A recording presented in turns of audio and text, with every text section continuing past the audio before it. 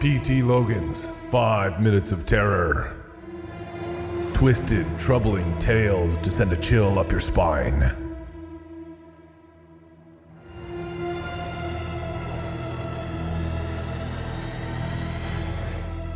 Monster.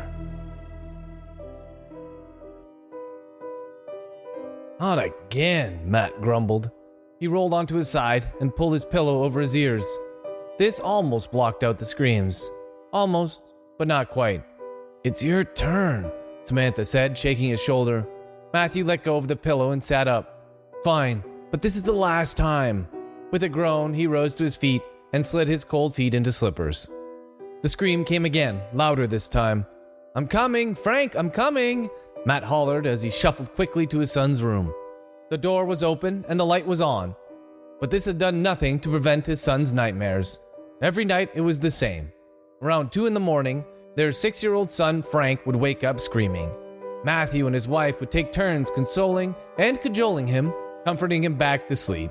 And this pattern would repeat nearly every hour until the sun came up in the morning. "He's under my bed, Daddy," Frank cried the moment he saw Matthew in the doorway. The boy was sitting up, the bed sheets crumpled at his chin and gripped tightly in both fists. His eyes were huge and wet. Matthew yawned and rubbed his beard. "There's no one here, Frank. There's never..." "But there is. Dad, I saw him. He's a monster." Matthew made a face. "A monster?" "Yeah, a monster. He has a big nose, red eyes, and crazy hair." As Frank said this last part, he looked up at his father's hair, and Matthew self-consciously tried, and failed, to adjust his unruly mop. "When is this going to end?" Matthew grumbled. "Dad, can you please check under my bed?" The boy's lower lip trembled violently. "Please?" Matthew started to shake his head, then stopped. If he didn't look under the boy's bed, Frank would just keep crying until he or Sam did as he asked. "Fine." Matthew dropped to his haunches, flipped the sheet that hung over the side of the bed, and peered beneath. There were a handful of books, most of them Camp Fear by P.T. Logan, the undoubted source of these bad dreams, and a pair of dirty socks. But there was no monster. "Nothing," Matthew said as he hauled himself to his feet. "There's nothing there, no monster." Predictably, little Frank looked unconvinced. He must have moved. Can you check behind the curtains?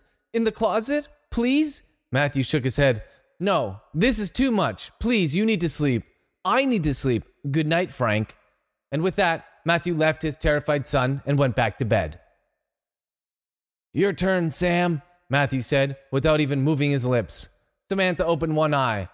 Her son's scream forced the other open. "Okay." She walked like a zombie, more asleep than awake, to her son's room. He was sitting up in his bed, the lights on. "He's back! The monster's back!" Frank cried. "The monster's behind the curtain!" Her eyelids fluttering, Sam walked over to the curtains and dramatically pulled them back, showing Frank that there was no one there. "See," she said with a yawn. "No monster." Frank started to plead, to beg, to try and convince his mom that the monster must have moved, but Samantha was already halfway to her room. She was asleep before her head hit the pillow. Matthew heard whispering, but forced the sounds from his head. He was dreaming about pickle and cream cheese sandwiches of all things.